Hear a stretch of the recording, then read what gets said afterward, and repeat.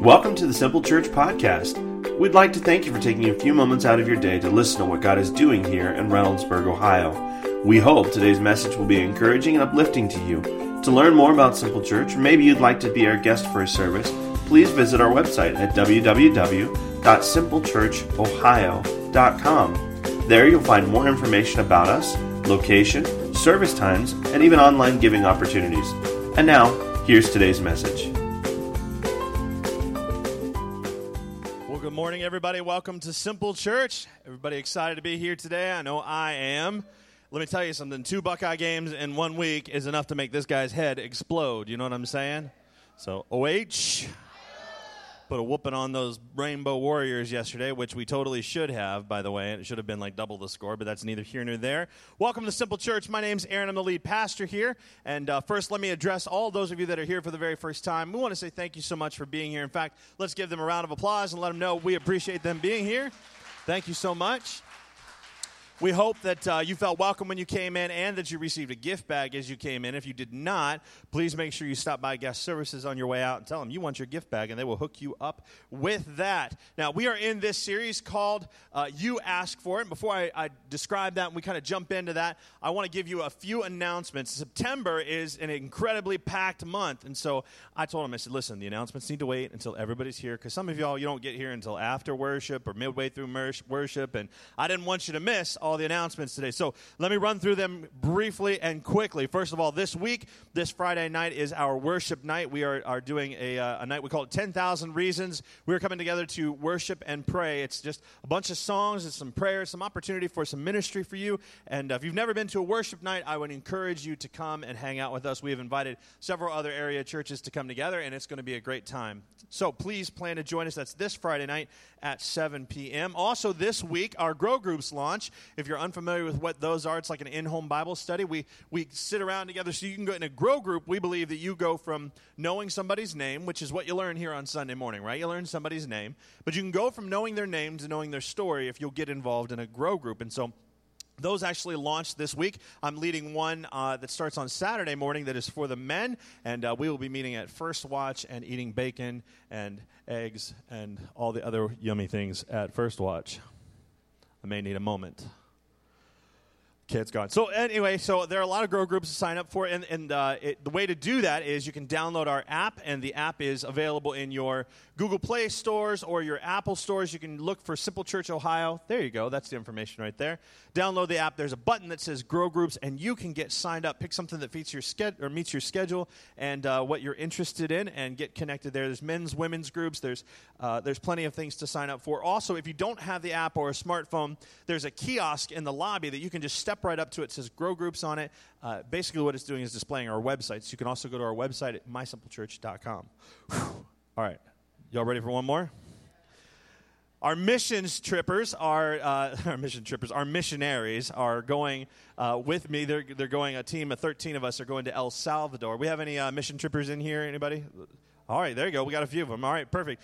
And we are going to El Salvador, and our goal when we go there is to take we're taking money to purchase groceries when we get there at $15 a home. We want to provide enough for 300 homes to have groceries for a week, and then we're going to tell them about Jesus while we're there and serve the community in other ways while we're down there. So these 13 people have been raising funds, and if you are somebody who's here today that's committed to helping them get there or get on their trip, their funds are due today. So know that you can continue to support the work that we're doing by giving in general giving, like through missions generally, this week and next week. However, if you're giving to a mission tripper, an individual, today is the last day that you can do that. The way you do that is you write their name on the envelope. So if you know whoever that mission tripper is, if you write their name on the envelope, I should get to call them missionaries. I'm not sure. Anyway, on the envelope, they will get it completely it'll go towards their trip. But you can, again, like I said, you can give this week and next week. Also, if you say, Aaron, financial gifts is not what I can do, great. You know what? Next Sunday, bring a bag of candy. Bring something that we can take down with us, because apparently we're going to be working with a lot of youth, and they like candy. And imagine these kids, they probably have never, or it's been a long time since they've seen candy like that, or since the last missionaries came through. And so if you want to send us down with some candy for these kids, that would be great. Or they are also looking for, they ask us to bring 250 small prizes or like gifts that they can give away to kids for Christmas. Now, don't be going and buying some big box thing that's going to have batteries and make all kinds of noises and get me strip searched in the airport. You know what I'm saying? So small gifts only, please, would be fantastic. But you can bring those here and drop those off next Sunday, and we will receive those with joy. All right, that's the last of my announcements. I lied. One word that will describe everything to you is pie. I like pie. I used to like it a lot more. As I was bigger, I've kind of gotten smaller, a little smaller, but I still like pie. And today, at our annual picnic, we are having a pie baking contest. What does that mean for you? Well, there are people that are actually entering their pies in to see if they can win a prize. And that means for the rest of you that there will be plenty of pie to be had for everyone, because the judges are not eating whole pieces of pie. They're just getting little tastes of said pie, and the leftover pie is for you. I have 2 pies that are going in. My wife has 2 pies that are going in, and I know so many of you have pies that are going into the contest. Today, 1 o'clock, JFK Park is our annual picnic. Look, there's going to be prizes. There's silly stuff going on. We've got something called pantyhose bowling. You ever heard of that before, anybody? Okay, well, then you need to come and see it. Fine, it was my kid. She raised her hand. I have, Dad. Yep, that's because I showed you the video. She said right there, I did. So we're gonna do some pantyhose bowling. There's a euchre tournament that's happening. There's lots of food. We're taking care of the hot dogs and the hamburgers and the water. But we ask you, if you're coming, just bring a side dish that you want to share with somebody or something that you'd like to drink other than a bottle of water. But come out, fellowship with us. And there's cornhole as well. We're just going to have a great time and hang out at JFK Park, 1 o'clock today. When is it? 1 o'clock today. JFK Park, be there. All right. Thanks for paying attention to all those announcements. I know some of you are already asleep, and I just appreciate you being here sleeping. If there's somebody sleeping, just kind of nudge them, wake them up. All right, so we are in this series called You Ask For It. And essentially what this series is, if today's your first day, a couple months ago, I asked everybody, I said, now what is it that I could share, that I would teach, that would help you move forward in your spiritual journey? And so I opened it up for questions, and questions were submitted in. And of the questions that were submitted, we landed on the top 6 subjects.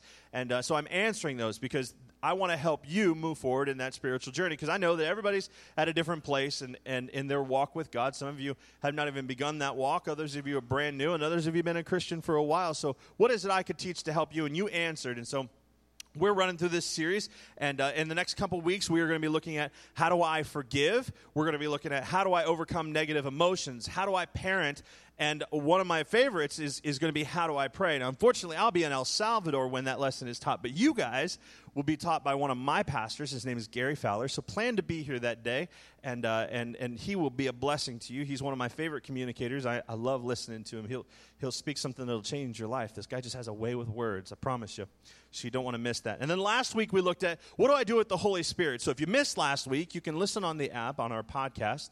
You can listen to that message. And then this week we're going to talk about and answer the question, how do I have faith? How do I have faith? And I think this is a natural question that we're going to get, because we just finished up an entire series on overcoming our excuses, tapping into what it is we believe God has called us to do and overcoming our excuses. We looked at a bunch of heroes through the Bible who had excuses that they had to overcome. And we said, and I've been pushing you and prodding you, come on, you can overcome these excuses. Those things are just obstacles in your way. Let's overcome them. And one of the ways that we overcome them is by having faith. And if you don't know what that looks like, this is a natural question to come out of this entire series, of that series is, well, how do I do that? Because to overcome my excuses, I need faith. And so I think it's important that we talk about it. Because I think we all struggle with having faith and overcoming doubt in different seasons of our life. I think that's natural. I know that it's natural for me. And the question of trusting God is a big topic. Look, the Bible says in Hebrews 11:6 that without faith, it is impossible to please God. So this is a big deal. It's important that we understand how we have faith. And I think our issue today is that we're a very skeptical culture, right? We've kind of created that. It's been ingrained in us since we were kids. Now listen, little Johnny, if a guy in a white van comes up and offers you free candy, you don't want to go with him. He's not nice. But it's free candy. No, it's not. It's not free candy. We've been taught to be skeptical about our relationships, about anything and everything in our life, right? We've been taught that we need to be cautious. And I think that's perfectly fine, except when it comes to the area of faith.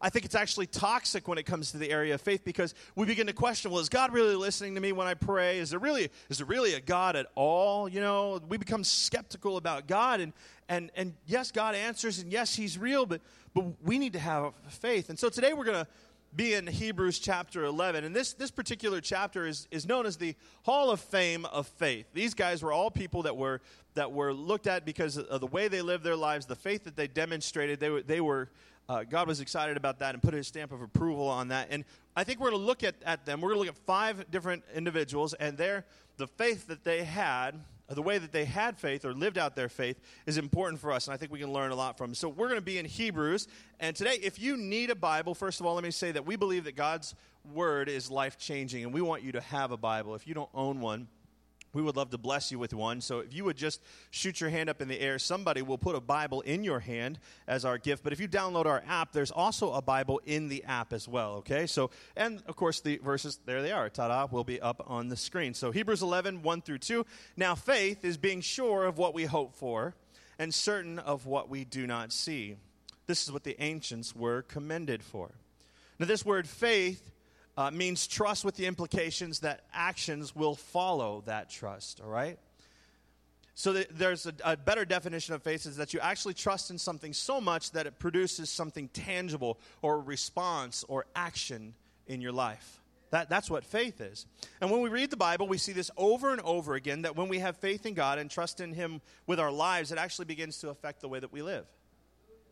So faith is the way that we take the dream that God puts in our hearts and we see it become a reality in this life. So if you're ready to know the secret to this, I believe it's found right here in the next few verses. It says, this is what the ancients were commended for.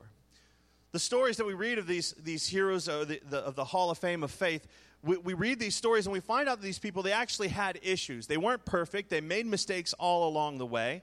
They turned their back on God in places. They had doubts, and yet they all had excuses that they needed to overcome, but they overcame those excuses through faith. And when they overcame those excuses, they began to see God work in their lives.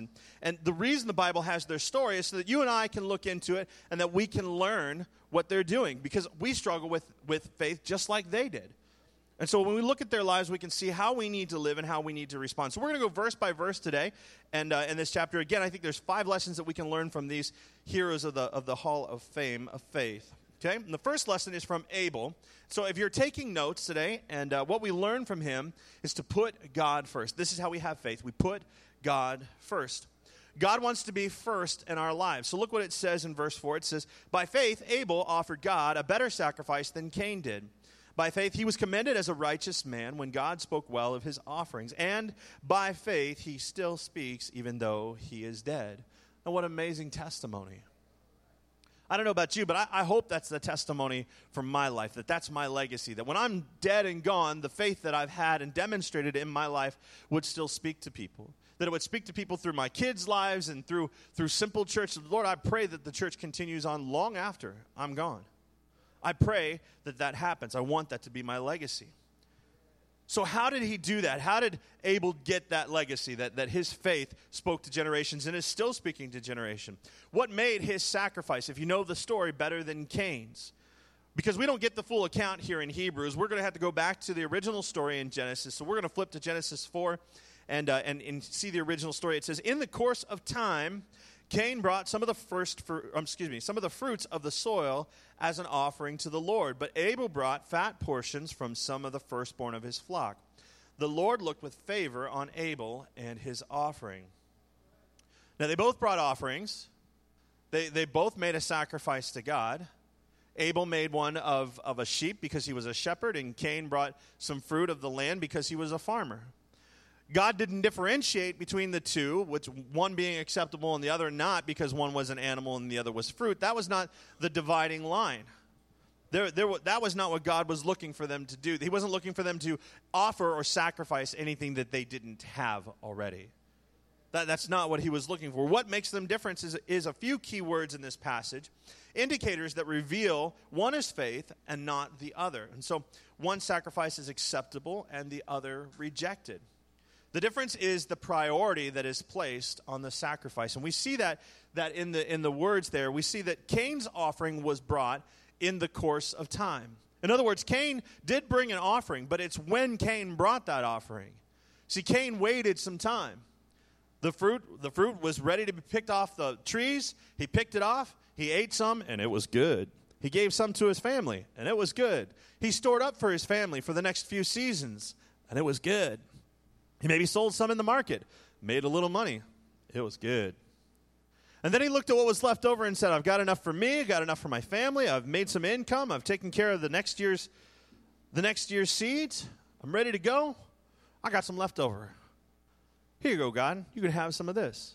Now, we don't know if the fruit was spoiled. We don't get any kind of indication of that in the Bible, but we do see that it was in the course of time that he brought it. In other words, Cain didn't give God priority in his life.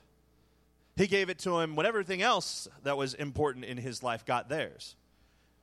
In other words, he paid his mortgage, he paid his gas bill, he paid his whatever bill, all the way down the line, his cable bill and all the things in his life that he wanted. He wanted to make sure he was good to go, and then he decided to give to God. On the other hand, Abel has his offering accepted because he establishes the priority of God in his life by giving to him of his firstborn. And priority is what makes the difference here, because whatever has priority is what is first in our lives, and God wants to be first in our lives. That's what he wants. He wants to have that place in our hearts, that throne in our life that says, I'm first. I'm the most important thing to you. So we gather together to worship on Sundays. This is what we do. We get together on Sundays to worship because it's the first day of the week. We want to give God first priority. This is what we do, right? We say, Sunday morning, I'm going to church. I'm going to make my first day of my week, the first few hours of my morning, all about God. And I think that's a fantastic thing, and that's exactly why we do that here. I also think it's really important that we give God the first few moments of our day. You know, there's this thing about setting aside time in the morning before you check your Facebook, before you check your email account, before you see if anybody texted you, before you respond to all the social media stuff on your phone, or before you respond to your kids and you say, Aaron, you don't understand. I've got 3 little ones. Look, I do understand. I have 3 kids myself. And my wife goes to work a lot earlier than I do in the morning, and I'm the guy to get up in the morning and take care of the kids. So, I understand that your time is precious, and I understand the moment your alarm clock goes off, those kids have probably been up for a half an hour already, and they're just waiting at the door. What you doing, Dad? What's going on? I'm sure. That was me waggling my tail, by the way. I was not twerking, I swear. Those of you listening to the podcast. And so I understand that your time is precious and it's limited, but I still think it's important that we give God the first few minutes, the first few thoughts of your day. You say, Aaron, so you're telling me if I do my Devo at lunch or if I do it in the evening that I'm not honoring God? No, I'm not telling you that at all. None of that is a problem. But I think that if you gave it priority, that it would mean a lot more to your relationship with God. I think if you did it first, if you committed to doing that first, spending some time with God, what does that look like, Aaron? What does it look like for you? That's all that matters. Getting into the scriptures, asking God to speak to you for the day, giving him your day, giving him your mind, your thoughts for the day. That's an important way to set the precedence for the day. My wife, she used to work third shift, and she would get off work at 6:30 in the morning, and every morning she's calling me, and I'm like, babe, look, you know this is my time with Jesus. This is what I do right now. The kids are on autopilot. They're all eating their breakfast. I'm sitting here, and I'm going to talk to Jesus for 30 minutes, maybe 15 minutes. I understand you want to talk to me. I understand you're on your way home, and you've had a long night. But look, do you want me with Jesus or without Jesus? It's your choice. Uh-huh. Yeah, I know I'm a jerk without Jesus. Uh-huh. Okay, love you, bye. That's a real conversation I had with my wife. She stopped calling me at 6:30 in the morning. She texted me to see if I needed anything, but she left me alone to get my Jesus time because I made it a priority. That wasn't anything offensive to her. She just understood. I'm a different person with some coffee and some Jesus. Amen? Okay, as long as you all understand. Some coffee and Jesus. But it's about giving God priority in our lives. He's not interested in our stuff, But to be honest with you, this whole tithing thing, that's about making God a priority. The whole thing is a practice of saying, God, I want you to be first in my life, and that includes my finances. That includes that. And it says, I'm going to make you first. Before I give to anything else, I'm going to give to you. That's what tithing is really all about. You say, well, God, you just want my money. Look, God doesn't want your money. He doesn't care about your money. What he wants is your heart. That's what he wants. He wants every bit. He wants to be priority in every part of your life. And so in our culture today, I think it's popular and almost very normal to have some kind of religious box that you check off, a Jesus thing. Like I went to church on Sunday. I read my Devo today. I get it through my email. I read it, and I even shared it on Facebook. I've done my thing today. But God's not concerned about your religious steps, the things that you're doing out of like, I got to finish this task. He's interested in that place of priority in your heart, in your life. He wants to be Lord of all or not Lord at all. Because salvation isn't about getting God in your life. It's about giving God control of your life. That's what it's all about. And that's the lesson of Abel. If you're going to overcome doubt and live a life of faith, then God has to be priority. He has to be first in your life. The second story or person that we encounter in the book of Hebrews is the character Enoch. And the lesson from Enoch is that you need to walk with God in order to have faith. You need to walk with God. So we're back in Hebrews, and the next verse, verse 5, says, by faith Enoch was taken from this life so that he did not experience death. This dude didn't die, okay? That's what that means. He could not be found because God had taken him away. For before he was taken, he was commended as one who pleased God. So what pleased God about him? That he walked with God. That was the whole deal. So can you imagine this for a second? Here's a guy that knew God so well that God decided some afternoon, they're down at the fishing hole just hanging out, him and Jesus or the Spirit of God, and they're just talking. And he's like, hey, E, why don't you just come on back to my crib? It's nicer than yours. We got clouds up here, golden streets. Like, look, you ain't never seen anything like it, E. Why don't you just come on, dude? Just come up. I'll put out a bed for you and everything. You can live with me. And this is God talking to Enoch. And that's exactly what happens. He decides to take him. He took him to heaven. Being honest with you, that sounds great to me. No retirement community, no drooling on myself. Like, I'm in. Sign me up for that. I don't have to go through the pain of death. I'm in. And that's what happened to Enoch. Genesis 5:24 has this story. And it says, Enoch walked with God, then he was no more because God took him away. Enoch was tight. He was tight with God. And it was his position of that relationship with God that God said, I'm going to take you, dude. I'm going to take you. And I think that we need to have that kind of relationship with God if we're going to be people of great faith. Remember that faith is something that produces action in our lives. But you don't have trust or faith in somebody or something that you don't know, right? You just don't. It's a brand new person that you've met. You don't trust them with everything that you've got. My wife and I, we were... When we first met, somebody actually introduced us and hooked us up, I guess, connected us. And I was really thankful for that. Sometimes people find that offensive because, like, I can find my own woman, But I'm not. I wasn't offended. I was actually pretty happy. I was struggling being a single father of twins, and I didn't really understand how I was supposed to be on the dating scene. And they said, we got this girl you need to meet. And I was like, sweet, hook it up. So they gave us email addresses, and we emailed each other. A lot of you know my story, but some of you don't, so I share it. And we emailed each other back and forth, and one of the most important emails to go back and forth between she and I was, hey, you got a picture? Can I see what you look like? So she sent me a picture. I don't mean to be shallow, but you all understand what I'm saying, right? Like, there's laws of attraction that are at work here, and like it matters. It matters. And I got the picture, and she was hot, man. She still is. Not was, she is. I've been saying then she was hot. She's still hot today. And she's not here, so it's okay. It's all good.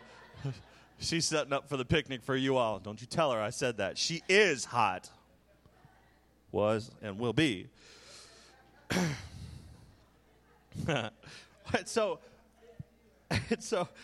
I'm in trouble. And so, I got the picture, and then I sent her a picture of me, and then, after what followed then was quizzes, like, silly quiz, like, where would you go on vacation, Disney World or the beach? Like, what would you prefer? But we were getting to know each other over email. And then she finally came to Columbus, and we went on our first date. And then we continued to have this series of dating back and forth. I would drive to Kentucky to see her because that's where she lived. And she would drive to Ohio every other weekend to see me. And we did that for 3 months, and then I asked her to marry me. 3 months. We moved quick.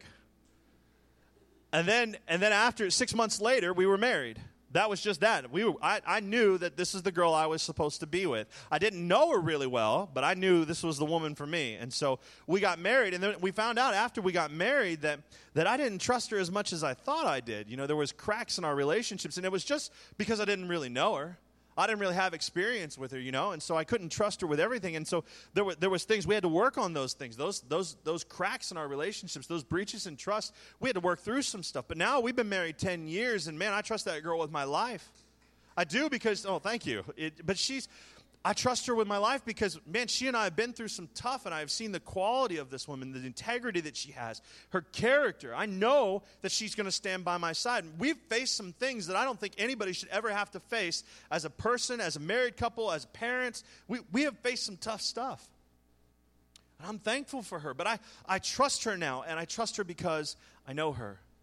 And I think that's where we have to be in our relationship with God. I think that we need to be in such a place that we know Him so well that we trust Him. We need to be in that place because it's important for us to know Him. Paul the Apostle knew that if we could ever encounter God in such a way on a daily basis, on a regular basis, we would come to a place that we knew Him, our lives would be different. He prayed for people all the time. Ephesians 1, 17 through 18. This is a prayer that he prayed for the church at Ephesus, and it's a prayer that I pray over you and my leadership, my family, all the time. It says, I keep asking that the God of our Lord Jesus Christ, the glorious Father, may give you the spirit of wisdom and revelation so that you may know Him better. I pray that the eyes of your heart may be enlightened in order that you may know the hope to which He has called you, the riches of His glorious inheritance in His holy people. Look, that is a verse you can sit and think about all day long and just get excited about, you know. I pray that for you. Because I know, like the Apostle Paul did, that you're going to encounter God if you encounter Him just a little bit today, a little bit more tomorrow, a little bit more the next day, that your life will forever be changed. The way you live, the way you behave will forever be altered. You'll have faith because you come to know Him, because you will come to know Him as faithful. You will come to know Him as patient, as loving, as giving, forgiving, graceful, merciful. You will come to know Him in these ways if you continue to engage Him. And you only get that knowing through experience. And I would say that any doubts that you have are effectively encountered when you know in whom you've believed. The next thing we can do to have faith is found in Noah's story. And that is to take steps before you see. Take steps before you see, because putting God first is important, and drawing close to God is important because that's where you begin to know Him. But when you begin to know God, you get into a place where God will begin to speak to your heart. We talked about this last week. He does that through the Holy Spirit. He begins to lead you and prod you, and when He does, we need to respond to that. We need to take steps before we see. Because with faith, we don't always get to see the outcome of it. You don't always get to see the outcome of things. You have to obey, and then you get to see the outcome of what God had planned. Hebrews 11:7 says, by faith Noah, when warned about things not yet seen, in holy fear, built an ark to save his family. Now, Noah was one of the first people to do something really huge for God. He built this massive boat. And it's crazy when you hear the story, when you know what happened with Noah, because, you know, the Bible says there's nothing new under the sun. You know, history is just repeating itself. We've heard that before. But in Noah's time, he was writing history. History did not exist before him, much of it anyway. And God's saying, hey, you're going to build a boat. And Noah's like, what's a boat? He said, I'll give you the plans for it. Noah starts reading the plans, and it says, hey, the boat needs to be so many cubits. And Noah's like, what in the world is a cubit? God says, well, it's about the length of your forearm. So here's Noah laying out boards going, 1, 2, 3. He's measuring with his forearm.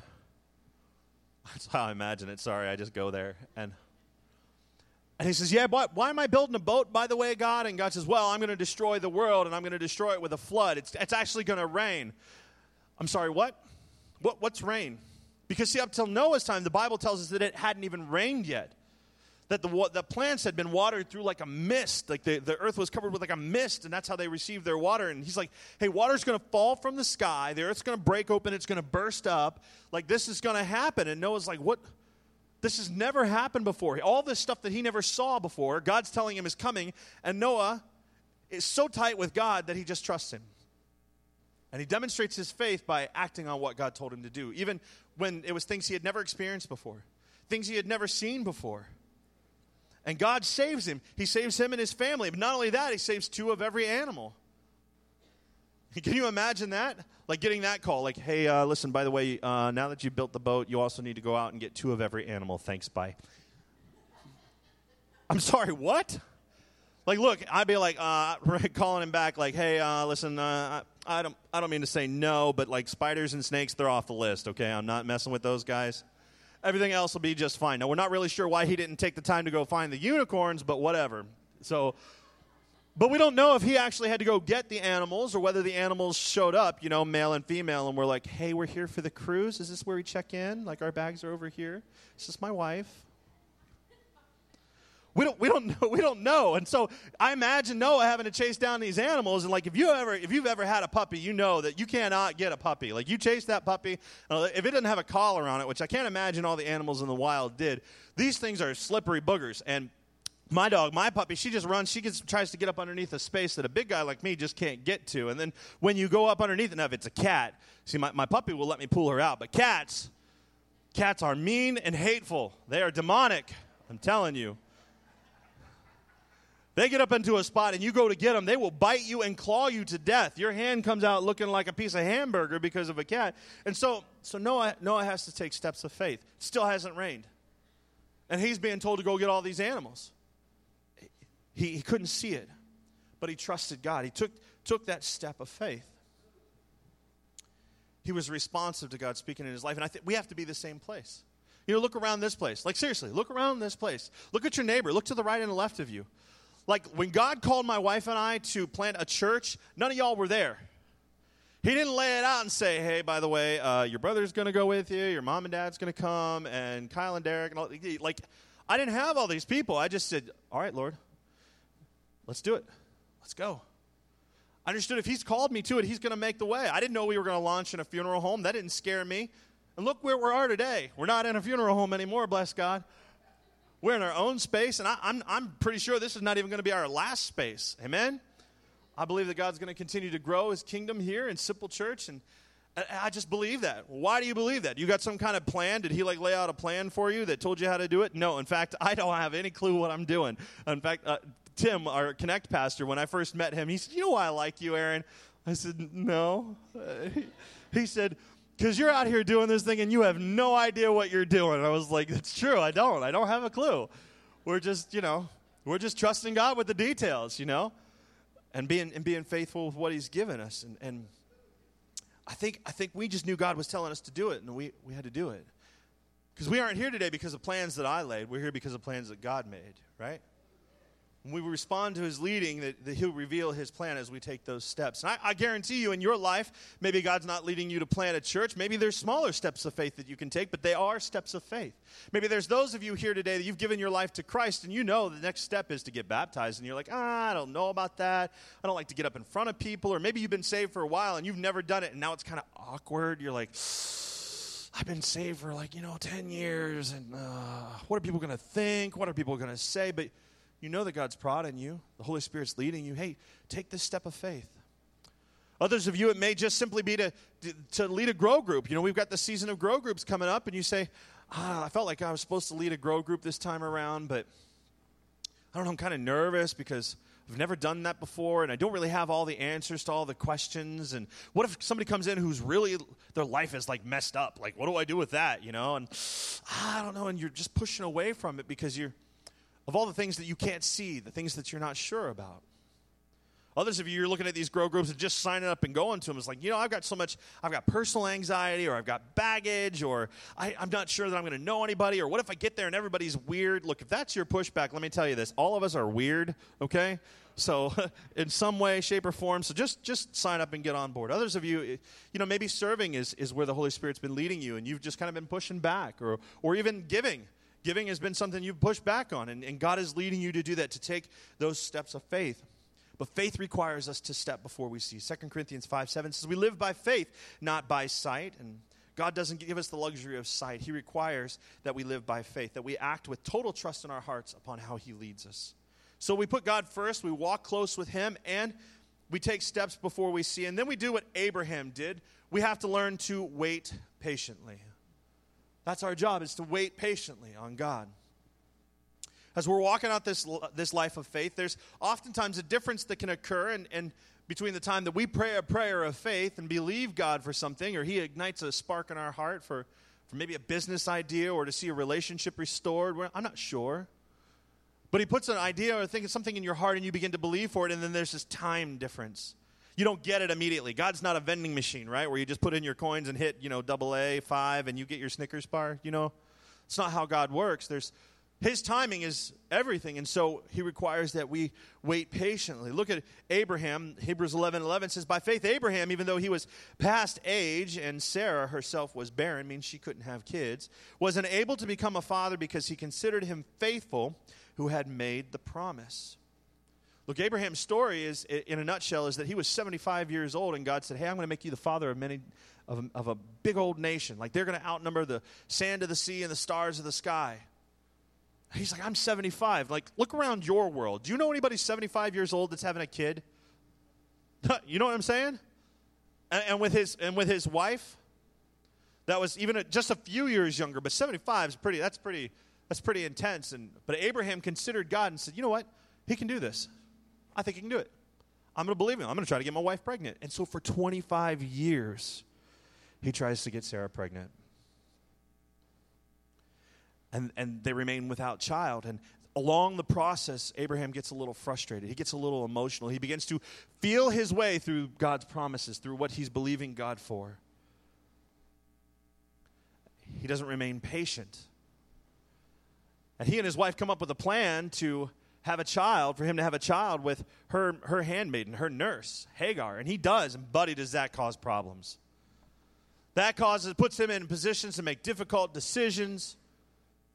It's a tough place to be because he began to feel his way through his faith. And look, I'm going to tell you, the greatest enemy of your faith is your feelings. It's how you're feeling about something. It'll rob you of the faith that you have in God. You need to just trust him. You need to just trust him and be patient. But after 25 years, and Abraham being 100 years old, he and Sarah finally conceive and they have the child. They have the baby. Because he trusted in God. He came to a place where he trusted in God. And some of you, let me just say this, some of you need to hear this today. You've been believing God for something for a long time and you're so close to giving up. Maybe you've got a kid who is lost, or a marriage that is on the rocks, or your finances are broken, or relationships that are broken. I have no idea. Or your world has been upside down for so long, you're pretty sure that's the way it's supposed to stay. Look, if you're ready to give up hope, let me just tell you something today. Remain patient. Don't feel your way through this situation. Trust God. Have faith. So the Bible teaches us how to navigate this life of faith, to trust God so that we begin to see change in our lives. And it looks like putting him first. It looks like walking closely with him. It looks like acting before we see. And it looks like us patiently waiting on him to act on our behalf. But the last lesson to come along is the most challenging one. I said there was 5. And this is the one I don't really want to share with you because I want to tell you that everything's going to be okay. I want to tell you that everything's going to be rainbows and sunshine and that God's going to give you everything that you pray for. And I want to tell you that. But it's just simply not true. A lot of you know that in your life. You've experienced that because you've been praying for something for a long time and God just seems to be silent on the matter. And you're not sure. You're not sure why. But let me tell you something. When we look in the Bible, we see these stories of faith and we read them, we get excited, it energizes us, and the longer we wait, the longer our hope begins to fade. Is God really listening? Is he just listening to everybody else and not me? Is it something I said? Do I smell?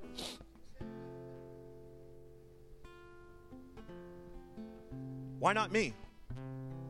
And we can begin to question our entire relationship with God, his entire existence. In fact, some of you are there now. You're harboring resentment because there is something in your life that didn't go the way you thought it should go, that God didn't answer the way you thought he should answer.